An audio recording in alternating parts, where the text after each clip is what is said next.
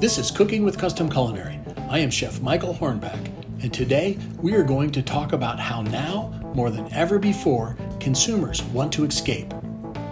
The 2 years plus of lockdowns has really taken its toll and has made it unfeasible for many to book a trip to their favorite far-flung destination.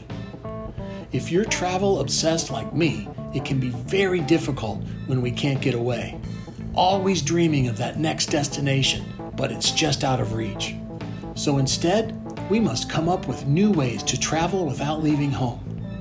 One way we can do this is to travel through food.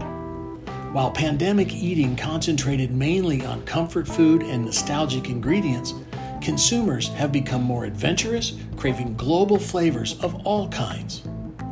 Some of the greatest cities in the world offer a gigantic array of cultural cuisines.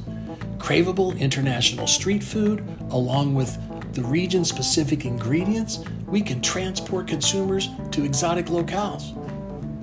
By recreating popular dishes from around the world, we can give ourselves and our customers a sense of the trips previously taken or the ones on the horizon that allow them to travel the world with their taste buds. Restaurants are the obvious venue for culinary adventurism. Don't forget to explore during holiday celebrations or even venture out to a local festival or fair.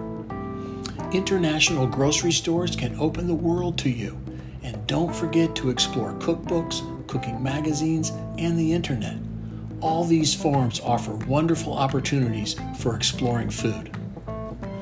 Food is more than just the stuff we eat. All the activities and thinking surrounding food contribute to what it means. Concepts, production, procurement, preservation, preparation, presentation, consumption, and even cleanup and disposal.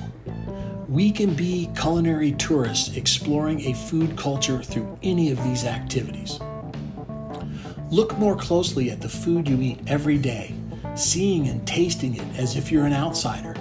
Discover that it carries fascinating memories, histories, and identities. Most of all, the culinary tourism approach offers a way to explore the various meanings of food and ways to connect to global destinations through food. It reminds us that we all need to eat to survive, but we all attach our own cultures, circumstances, and personalities onto it. Food connects us.